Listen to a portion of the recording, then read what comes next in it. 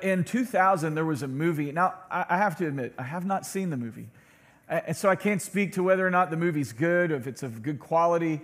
But I did remember when the movie came out, the one thing that it kind of caught my attention, and it came out in 2000, and the name of the movie was called Pay It Forward. Anybody see that movie? Anybody? Okay, a few of you did, Pay It Forward. The whole idea behind the movie is that it's a story about a social studies teacher, I think that was played by Kevin Spacey. And the social studies teacher, he gives an assignment to his junior high school class, and what he asked them to do is he asked them to think of an idea that would change the world for better, and then go put it into action. I mean, there's a novel idea. Hey, think about ways we can change the world, and then actually go do it. Don't keep the thoughts in your head. Go do something with them. And so when one young student in the class came up with this great idea of paying it forward, and particularly paying forward a favor, like you do something good or kind for someone, and then that person would in turn do it and pay it forward to somebody else. What happened is he not only affected the life of his struggling single mother, but he also sets in motion an unprecedented chain of events that would ultimately, unbeknownst to him, would actually become a worldwide or at least a national phenomenon. And so this thing kind of catches. So what I want to do and what I want us to think about today is that whole idea. And this is really what Paul's going to point us to. See, back in 2014, I was a pastor in the Orlando, Florida area at a church in Groveland, Florida. And we were going through a sermon series down there. And the name of the sermon series was Love, Grow, Go, which was kind of our mission statement down there. And we were talking about the love aspect. One of the things that we challenged our church to do in that time was what we said, hey, listen, love your neighbor, right? That's a great idea. I mean, Jesus came up with that. It wasn't anything that we created. Love your neighbor. And so we came up with a list of practical ways that you could love your neighbor. We encourage people to, hey, go next door, find somebody who, is your physical neighbor. Hey, bake them a pie, bake them some cookies, trim their hedges, cut their grass, do whatever you can just to make them feel loved. But then there are some other ways that as we go out, because when Jesus said love your neighbor, he didn't mean the person that lives next door to you. I mean, everybody is our neighbor. And one of the things that we encouraged people to do was we made these cards up that had our church logo on it, church information. We said, when you go out to eat today, because most people go out to eat for whatever reason on a Sunday, and said, hey, when you go out to eat today, take a card with you. And what we want you to do is when you get in and you sit down, and you begin to look around the restaurant, look at people, and we want you to ask God to give you spiritual eyes to see someone who is in need. And just pray for them. Pray for them, and then when you're done praying for them, go anonymously pay for their bill. Don't tell them who it is. Don't go up and go, hey, just want to let you know, I paid for your food. You can thank me if you want to. No, don't do that. Literally go pay for their food, give the card to their waitress. And then when it's time for the bill to come due at the end of the meal, literally that waitress or waiter will go up to that family and say, hey, listen, just want to let you know, there's another family that paid for your meal and they wanted to give you this card. And all the card said is it had our logo, it had some stuff on it, but the card literally said that we want you to know that God led me to love you, and so we took care of your bill. Now, here's what's interesting. The person, I don't know who did it, and of course don't know the person whose meal got paid for, or the family whose meal got paid for. But the family who got their meal paid for took a picture of the card, made a pretty lengthy post on Facebook about how much it meant to them that someone would do that for them. And they made this post, and in the post they talked about how it had been a long time since really they had felt the presence of God, and that they had, in this moment, receiving a card from someone that said, God led me to love you, just reminded them of God's love for them and that God had not forgotten about them. Now, we didn't know, you know how Facebook works. If you're not a friend with someone, then you're not going to see their post. But here's what's interesting. So as that whole thing played out, we got an email. We would have never known. No one in our church was friends with the person.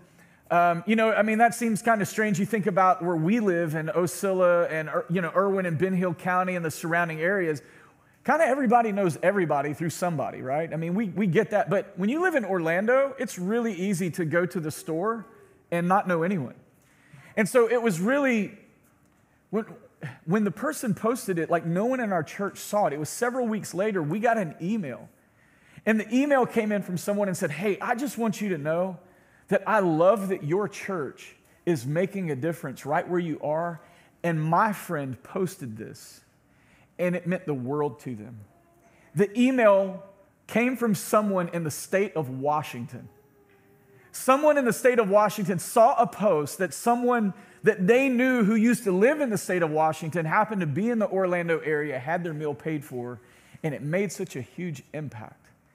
And the reason I'm telling you all that is what was meant to touch someone's life in our community ended up having a bigger effect. It ended up having a ripple effect, as a matter of fact, almost in the sense of like pay it forward, and we think of the movie Pay It Forward. And so here is you guys know this, but I just want to throw it out for some context. A ripple effect is defined as a situation in which one event produces effects, which spread and produce further effects. So something happens, you get a ripple effect, and those begin to have effects on other people. And it honestly, in the context of this, begins to have effect on other people. There are more ripples that begin to take place. See, when I was a kid, I grew up in a neighborhood, and we had it was a fairly big creek in the middle of our neighborhood.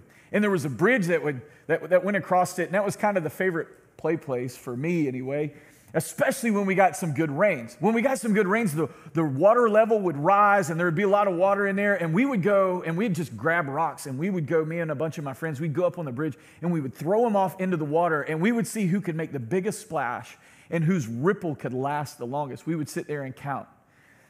And as I think about that, and I think back to my childhood, eventually thinking about those ripple effects, if you stopped throwing rocks, eventually the ripple would just fade.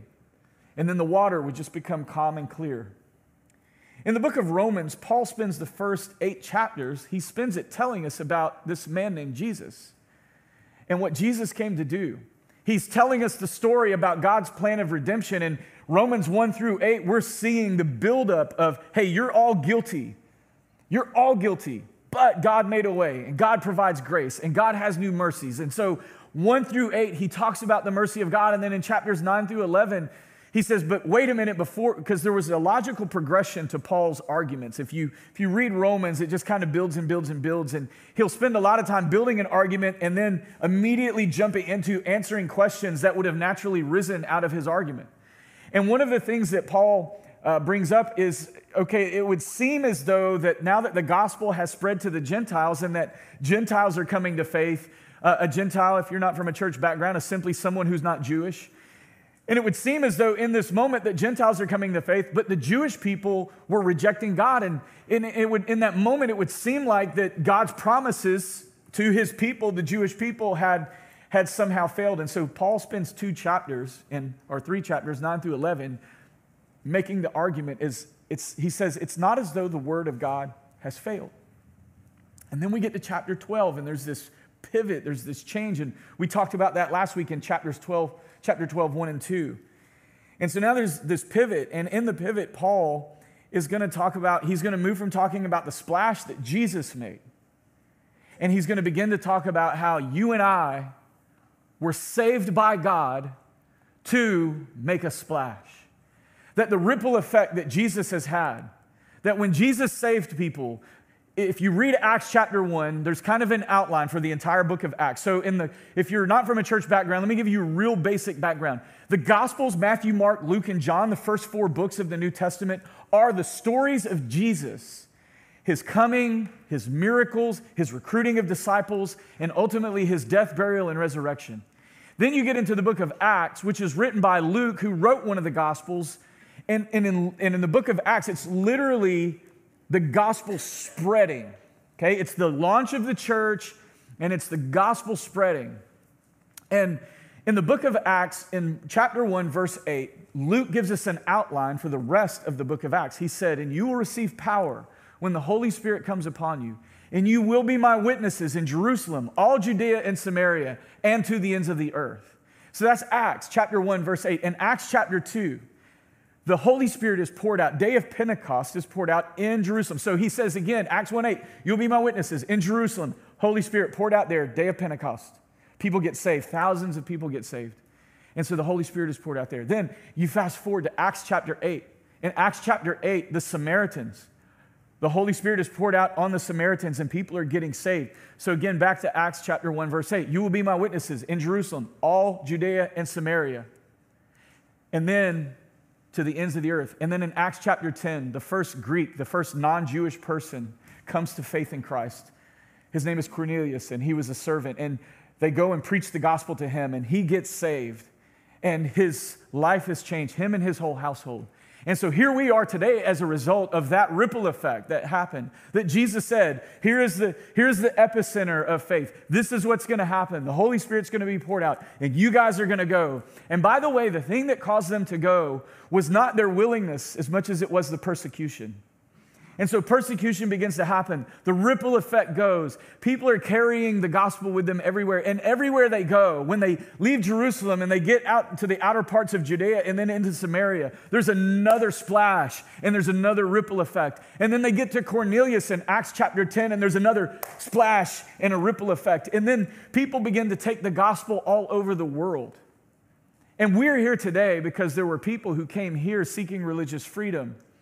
There were people that came here and made big splashes, and at some point 125 years ago, someone made a splash in Ocilla by launching this church. And here we are today as a result. The question that the Apostle Paul, the question really I think that God is really going to ask us today is, are we going to let the waters of culture and the waters of the world still? Or are we here to allow God to use our life to make another big splash so that the ripple effect will outlast our lifetime? So how do we do that? So the Apostle Paul in Romans chapter 12, again, verses 1 and 2 last week, I encourage you to go back and listen to that, but he says, I'm just going to read 1 and 2 so we can get into 3. And he says, I appeal to you, therefore, brothers, by the mercies of God. The mercies would be all of those things that have happened in your life, in my life. Those would be the things that made the splash that allowed you to come to faith in Christ. And he says, in view of that, I appeal to you, brothers, by the mercies of God, to present your bodies as a living sacrifice, holy and acceptable to God, which is your spiritual worship. Do not be conformed to this world, but be transformed by the renewal of your mind, that by testing you may discern what is the will of God, what is good and acceptable and perfect. And he said, so if you want to he's basically telling us this. When we come to faith in Christ, what we're doing is we are putting our lives on an altar to say, God, my life is yours, to do with it whatever you choose to do. And so now in verses 3 through 21, so we're going to finish all of chapter 12 today. So we're going to scoot through this. It's not because it's not important, but there's big chunks of meat here that all point to the same thing that we'll unpack a little bit. But the question is how do we do that? What does a life of sacrifice look like? If God has called us to be living sacrifices, what does a life of sacrifice look like? Well, here we go. Romans chapter 12, verse 3. For by the grace given to me, I say to everyone among you, not to think of himself more highly than he ought to think, but to think with sober judgment, each according to the measure of faith that God has assigned. Can I give you the first kind of point here? The first point is this. Paul is saying if you want to be a living sacrifice, and how do we live a life of sacrifice? The first thing that we have to do is we have to think about ourselves appropriately. Okay? Now, we all think about ourselves, don't we? I mean, we all think about ourselves a lot. We talked about this, that, I think it was last week, I talked about how we have these self-thoughts. So we have self-conversations a lot, and 90% of our conversations are negative conversations. But Paul says that you need to think about yourself appropriately. So what does it mean to think about yourself appropriately? Well, first of all, never considering ourselves is unhealthy. To never, ever, ever think about yourself isn't an unhealthy thing. I mean, so if you're sitting here thinking, okay, well, did Paul just tell me that I'm never supposed to think about myself? Well, no, that's not what Paul's saying. To think about ourselves, to never think about ourselves is very unhealthy. Think about it this way. What are some of the things that God has called us to do as followers of Jesus? Number one, he's called us to pray. Well, why do we pray? Yes, we pray for other people. But you know what we're praying for? We're praying in order to seek God so that we can have communion with him. And what is the byproduct of that? The byproduct of that is we feel better. When you pray, you feel better. When you have a conversation with God, you feel better. When you take all your concerns to God, you feel better. Don't be anxious about anything, but by prayer and supplication, let all your requests be made known to God. And the peace of God, which passes all understanding, it'll cleanse your soul. So God knows, and he wants you to, yes, think of yourself. So when you have struggles, when you're going through stuff, pray. That is thinking of yourself, but it's thinking of yourself appropriately. God, I need you. I can't fix this. A second thing to think about when we think about ourselves in a healthy way, worship. Worship, us showing up here, worshiping together, that's thinking about yourself. I don't know about you, but I need this. I need to be in here. I need the iron sharpening iron. I need the interaction with every one of you. I need to see your faces. It does my heart good to see you all. Not just because you're here, but because I know that you're pursuing God. There's a comfort that it gives me as a pastor to know that the people of God are pursuing him. And so when you worship, when you come to worship, when you show up, yes, our thoughts are towards God. Worship is not about us, but it is for us. So that's thinking about ourselves in a very healthy and an appropriate way. Another way that we do that is by taking a Sabbath. There's a reason when God created that he rested on the seventh day. It was to give us an example that if God, who holds everything together, if God is the one who created and God is the one who sustains and he can take a rest, so too should we, his creation, be able to take a moment and take a day and rest for our souls. And by that, when we take a rest, it's not just a day of recreation, but it is a day of God recreating in us. It is a day where we get to stop and pause and think about who God is and who we are in light of who he is, and allow him to have the deepest parts of our heart, our mind, and our soul so that we can be healthy and well. And yes, that is thinking about ourselves, but it is thinking about ourselves appropriately.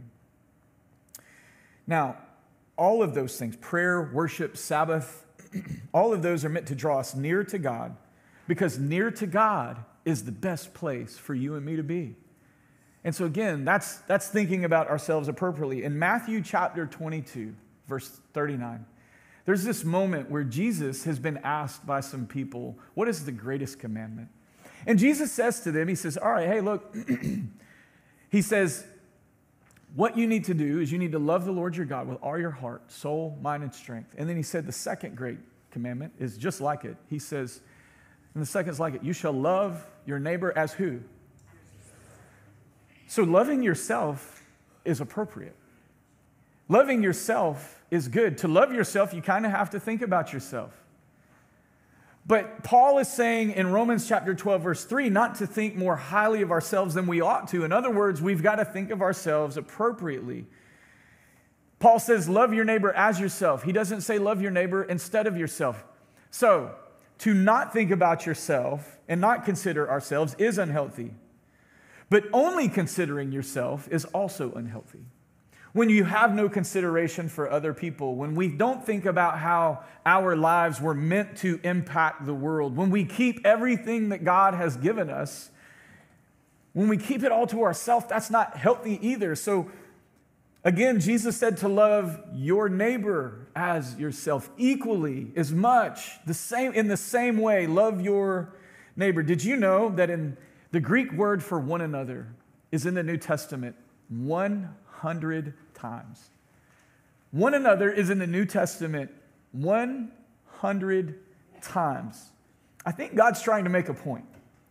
God would say throughout the New Testament and various references to this one another, he would say to love one another, honor one another, encourage one another, greet one another, welcome one another, live in harmony with one another, be kind to one another, forgive one another, bear with one another, comfort one another, care for one another. And those are just some of them. Did you know that you can't one another yourself? I mean, that's kind of hard. And so there's a reason that in the New Testament we see this one another over and over and over again. And here's the point. Again, we can't one another ourselves. I need you, you need me, we need each other. There's a reason that in the very beginning when God created, it says that everything that he created, he looked down and he saw that it was good except one thing. He said, it is not good that man should be alone. And if I only consider myself, the other parts of the body don't get one another. If I only ever consider myself, then I don't lead well. If I only ever consider myself, then I can't love you appropriately. If I only ever consider myself, then I'm just thinking about my needs and I never think about your needs. And that's not what the body of Christ is meant to do. Romans chapter 12, verses 4 through 8, listen how he continues. Now, so Paul is going to get into, after he tells us that we have to think of ourselves appropriately, he's going to give us another step for how to live a life of sacrifice, how to live sacrificially. Verse 4, For as much in one body we have many members, and the members do not all have the same function. So we, though many, are one body in Christ and individually members of one another. Having gifts that differ according to the grace given to us, let us use them. If prophecy, in proportion to our faith. If service, in our serving. The one who teaches, in his teaching. The one who exhorts, in his exhortation. The one who contributes, in generosity. The one who leads, with zeal. And the one who does acts of mercy, with cheerfulness. So here's the second thing that Paul would say to us, or the second thing Paul's telling us here through these verses. The second way of how to live a sacrificial life is use your gifts accordingly. Every single person that is born again, every single person that has professed faith in Jesus Christ, the Bible says that the Holy Spirit, which is the Spirit of Jesus, lives in us. And with that, we all every single person who is a believer gets what is called a spiritual gift. Now, Paul is making this analogy right here. He's making an analogy of, like, our physical bodies, we have members, right? You have fingers, you have toes, you have arms, you have hands, you have legs, you have feet. I mean, we all have members. And he said in the same way, the body of Christ, we are individually members of one another. That I am attached to you, you're attached to me, we're attached to one another, that we are members of one another. And so Paul is saying that we've all been given gifts for the purpose of meeting the needs of one another, to making sure that the other parts of the body are strengthened as well. Now, we were given gifts to one another. We were given gifts. The reason that you have a spiritual gift, the reason that, so if you kind of unpack this, God saved you. When he saved you, he gave you the Spirit. Through the Spirit, he gave you gifts. So the reason he saved you was not for you. The reason he saved you was not so that you could wait out your life here on earth until you one day get to heaven. The reason he saved you was to make a difference in the lives of other people. That's why he saved me and you. Me being a pastor, me preaching is not, this is just me using my spiritual gift. This is just me. If I didn't use my spiritual gift, there would be no one speaking right now. I use my spiritual gift, pastoring, shepherding, in order to minister to the flock. You have a spiritual gift too. And your spiritual gift is needed as much as my spiritual gift. Your spiritual gift is needed so that you can know how to appropriately and properly minister to the body so that all the members of the body are healthy as well. So use your gifts accordingly. In Matthew chapter 25, verses 14 through 30, Jesus tells us this parable. A parable is just a story that has a point to it. And in it, it's the parable of talents. And a talent is not like you would think, like singing is a talent or playing guitar like Jared is a talent. Like, not that kind of talent. A talent was a measure of money. And Jesus is going to use these measures of money, and he's going to say that a master was going away, and he gave to his servants different proportions of talent. And so he's going to say he gave to 1 5, 1 2, and 1 1. Okay? And then it says he goes away, and when he comes back, he asks him, what did you do with the talent? And the one who had 5 says, hey, look, I took your 5 talents. I went and used them to make more talents. Basically, I invested in the kingdom. In the context in which we're looking at this, I used my spiritual gift, and now there's more disciples, there's more followers, there's more people who are living a life full on for Jesus. And so he says, I used it, and I used the 5, and not only did I use the 5, did I invest it, now I got 5 in return. So here's 10, here's your talents, here's your gifts that you gave me. The one who had 2 went and invested them, and when the master returned, he gave him 4. The one who had 1 took his 1 gift, and he went and buries it. And when the master returns, he says, I knew you to be a hard taskmaster, and I knew that you reaped where you did not sow. So I took your gift, I buried it. So here's your 1 gift back. And here's what the master would say to that person. He said, wicked and slothful servant, you knew I reaped where I did not sow. And he said, take the 1 talent and give it to the one who has 10. And he calls them wicked and slothful. The other 2 who took it invested what God had given them. He says, well done, good and faithful servant. Enter into, and we miss this a lot, he says, enter into the joy of the master. If you're lacking joy in your life, can I just be honest with you? What we see from Scripture, if you're lacking joy in your life, it's because you're probably not using your talent in proportion to your faith. You're not using the talent that God's given you. The greatest joy in my life, the greatest joy of my life, nothing gives me life more than using my spiritual giftedness to minister to people. And I believe you all would find that too if you would just take the gift that God's given you and use it. Now, I know what you're thinking. Some of you are going, well, how do I know what my spiritual gift is? I might use it if I knew what it was. I am so glad you asked. If you will text gifts, we're going to put this on the screen.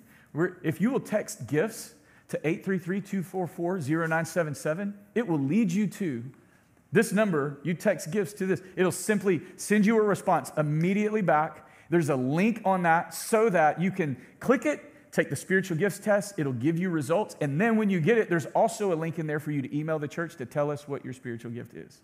And then if we know what your spiritual gift is, we might be able to help you find the spot that's appropriate. There are different areas in the church where different gifts are used. We would love for you to use your gift that you might too find joy in the Lord. Last but not least, this is the fun section. Okay, this is the fun section. Romans chapter 12, verses 9 through 21. It's lengthy, but I want us to look at this. This is good, okay? Let love be what? Genuine, all right? Abhor what is evil. Hold fast to what is good. Verse 10. Love one another with brotherly love. Outdo one another in showing what? Honor, all right? Do not be slothful in zeal. Be fervent in spirit. Serve the Lord. Rejoice in hope. Be patient in tribulation. Be constant in what? Prayer. Contribute to the needs of the saints and seek to show hospitality. Bless those who persecute you. That's a fun one, isn't it? Y'all good at that? Anybody in here naturally just gifted at blessing those who persecute you? Yeah. Me either. Bless and do not curse them. A story I told this past Wednesday night, we're going through a study in Philippians. I remember one time I was teaching an adult Bible study down in Florida, and we had a group of people, and we were talking about heaven, and we were talking about some things that just, what heaven's going to be like and how glorious it's going to be and how great it's going to be. And can't wait to see grandma when I get there. And I can't wait to see, and I got some questions that I want to ask Moses, whatever. I mean, there's all these comments being thrown out. And then this one lady says, what if there's some people that we don't want to see there? I was like, ouch. It's like, man, I think some Georgia fans are going to make it in. I mean, all right. Rejoice with those who rejoice. Weep with those who weep. Live in harmony with one another. Do not be haughty, but associate with the lowly. Never be wise in your own sight. That's kind of the world we live in today, I feel like. Repay no one evil for evil, but give thought to do what is honorable in the sight of all. If possible, so far as it depends on you. I wish that this right here between the commas was just gone. It would be great if it just says, if possible, live peaceably with all. But do you notice where the emphasis is at? He says, so far as it depends on you. Man, that one's tough. Okay, we'll keep moving because I know we don't like that verse. Let's get that off the screen. Beloved, never avenge yourselves. It just keeps getting better. But leave it to the wrath of God. For it is written, vengeance is mine, I will repay, says the Lord. Verse 20. To the contrary, if your enemy is hungry, feed him. If he is thirsty, give him something to drink. For by doing so, you will heap burning coals on his head. Verse 21, do not be overcome by evil, but overcome evil with good. As we read all of these passages, as we discover what God is trying to teach us through the Apostle Paul as he writes to Romans chapter 12, when we think about this, how are we doing? How are we doing as followers of Jesus? How are we doing as a church? I don't always get it right. I don't. And I know that we can all be tempted. We can all be tempted. We can all be tempted to repay evil with evil. We can all be tempted to not outdo one another in showing honor, but to dishonor. We can all be slothful in our zeal. We can always be after those who have persecuted us. We can try to persecute them in return. We can be guilty of doing a lot of these things. But what Paul would say, so yes, think of yourself appropriately. Yes, use your gifts accordingly. But lastly, I think Paul through this section is telling us to love genuinely. To love genuinely. Let your love be genuine. What does that mean? You ever had somebody, and sometimes people say that, I love you. You're like, I don't know if you do. Like, I love you. Do you? Because sometimes our actions doesn't demonstrate. You know, we can say, I love you with our mouth. That's easy. Can we demonstrate that we love you with our actions? If you told your spouse, if you told them every single day, hey, I love you, but you never spent time with them, you never did anything to serve them, that your whole goal in life was that you thought that you thought that you were going to get married so that you would have somebody to serve you all the time and you never reciprocate, probably not going to go real well. So how are we doing on letting our love be genuine? How is that going? Can we genuinely love? And when I think of love, when he says let love be genuine, I think of Jesus. Because what did Jesus do? Jesus loved those who persecuted him. He loved those who were the least, the lost, and the left behind. He loved the people that were social outcasts. He loved the people that nobody wanted to be with.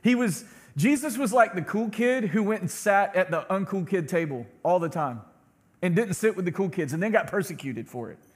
Jesus was always reaching out to the people who had the need. Jesus was always concerned about other people. Jesus, while he's on the cross, looks down from the cross at the people who put him there and said, Father, now I don't know what you would have put in this blank right here, but you might have put, Father, discipline him. Father, ignore him. Father, forget him.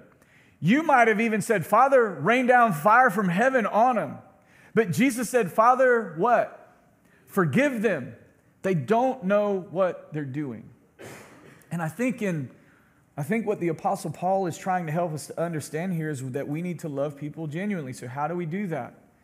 The first thing that we need to do, and this is really important, is he says in verse 9, let love be genuine, abhor what is evil, hate what is evil. Do you know what evil is? Evil is a 3-letter word that we see throughout Scripture. It's called sin. He says hate sin. Why? Because sin is what kills relationships. It kills our relationship with God, and sin is what kills our relationship with one another. You sin against somebody, your relationship dies. Living in sin never helps anyone. Then the second thing that if we're trying to figure out how to love people genuinely, he says, love one another with brotherly affection, outdo one another in showing honor. So how do we love people genuinely? Honor people. Build up, don't tear down. Give them honor. Honor them. No matter how they treat you, honor them. The next thing we see is don't be slothful in zeal, be fervent in spirit. Serve the Lord. You know how you love people? You serve them. Jesus came to earth not to be served. The Son of Man came not to be served, but to serve and to give his life as a ransom for many. He demonstrated us his love towards us in this, that while we were yet sinners, Christ died for us. He came to serve. And that's how we can show each other love. That's how we can love genuinely. Use your spiritual giftedness that hopefully you're going to learn about today, if you don't know what it is, to serve God in his church, thereby helping build other people up. Then he says, rejoice in hope. Be patient in tribulation. Be constant in prayer. Just pray for people. Contribute to the needs of the saints and seek to show hospitality. Are we looking outside of ourselves to look around and see the needs of other people? Are we looking at that? And then that whole big long list of blessing those who persecute you, bless and don't curse them. I mean, it really becomes an attitude of the heart. When we realize, in view of God's mercies that he talks about in Romans chapter 12, verse 1, when we understand how much we have been forgiven, how can we not forgive those who sin against us? Somebody said this to me this morning. I can't remember. Maybe it was Hal Taylor. We were having a conversation. We were just talking about stuff. And one of the things that came up was the Lord's Prayer. What does he say in the Lord's Prayer? He says, forgive us of our trespasses as we bury those who trespass against us. Is that what it says? Oh, I'm sorry, I misquoted. Forgive us of our trespasses as we hate those who trespass against us. That's not right either. Man, maybe I shouldn't be your pastor. Can't quote scripture. Forgive us of our trespasses as we blast on social media those who have trespassed against us. We're all guilty of that, right? Like we do that. Forgive us of our trespasses forgive us of our trespasses, right? As what? Yeah. We have to be, and we've got to grow in this. And our world doesn't help us because our world constantly tells us to shout down people who stand in opposition to us instead of loving appropriately. And Paul right here gives us a word. So if we're going to, now in light of the gospel, so Romans 1 through 8 and then 9 through 11, as we get to this, Paul has built up this theology in us that we can understand what God has done for us so that we can become the ripple effect that continues on. It's our job to make splashes for the gospel. It's our job to make, and you know what? Maybe none of us in here ever become the next Billy Graham or the next whoever that made obviously significant splashes in the world. And though we may not make a splash that might impact and have an effect on millions of people, what if you could just make a splash and a ripple effect in one person's life? What if you could do that for one person? And what if that one person's life that you changed becomes the next Billy Graham? Somebody had to lead him to faith. Somebody had to pour into him. What if our greatest contribution in this world isn't what we do, but someone we raise? What if our greatest contribution in this life is the courage that we put into someone by the love that we express to them? What if the greatest contribution that we make in this life is just by simply showing up, using our spiritual gift to serve other people, and through that service, somebody's life gets changed forever? Your life got changed because somebody served you. One day you were sitting in a church and somebody carved out the time to go buy those Dollar General brand Oreo cookies and those goldfish that you ate. And they taught you how to color appropriately.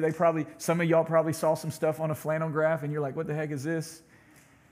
Maybe there was a point in time that somebody just carved out the time to wipe your snotty nose. They didn't even teach the greatest Bible lesson, but they demonstrated the greatest amount of love because they served you. And because of that, today you're here riding the waves of the ripple effect. And if we're not careful, if we're unwilling to serve people and love appropriately, if we're unwilling to do that, then what's going to happen is eventually the waters will still, and people in our community will no longer be impacted by the gospel. And it's on us. We've been given the instructions, and what are we going to do? I want to read you, by the way, if you don't know this, love is the circulatory system of the body of Christ. Without love, in the same way, without blood in our own bodies, our bodies die. And in the very same way, and not only does the body die, but if you lose circulation to just one part of your body, that member dies. Love is the circulatory system of the body of Christ. And if we quit loving appropriately, then what's going to happen is members of the body of Christ are going to die. And they'll fall off. They'll fall away. They'll leave the church, never to return again because they didn't experience the love of Jesus there. I want to read you a quote. It's by a Nigerian pastor. I thought, man, did he come to America? What happened? But this is a quote from him. His name is Sunday. I'm not even going to try to pronounce his last name. Sunday A, that's his last name, A. Listen to what he says. He says, it is a pity that dead men are still impacting the world while men who are still alive are wasting away, roaming the world without an understanding of what to do with their time. How is it that the people that we spend the most time talking about who made an impact on Christendom are people who are dead? And why is it not that people are talking about me and you, our church, us? Why is it that people are not talking about churches in a way that says, oh, it's impacting the world. It's impacting how I live my life. It's impacting how I see the world. It's impacting how I see other people. Why is that? And so I pray today that you would be challenged to some extent and encouraged to do three things, as Paul points out. To think of yourself appropriately, to use your gifts accordingly, and to love people genuinely, because God did all three of those for you.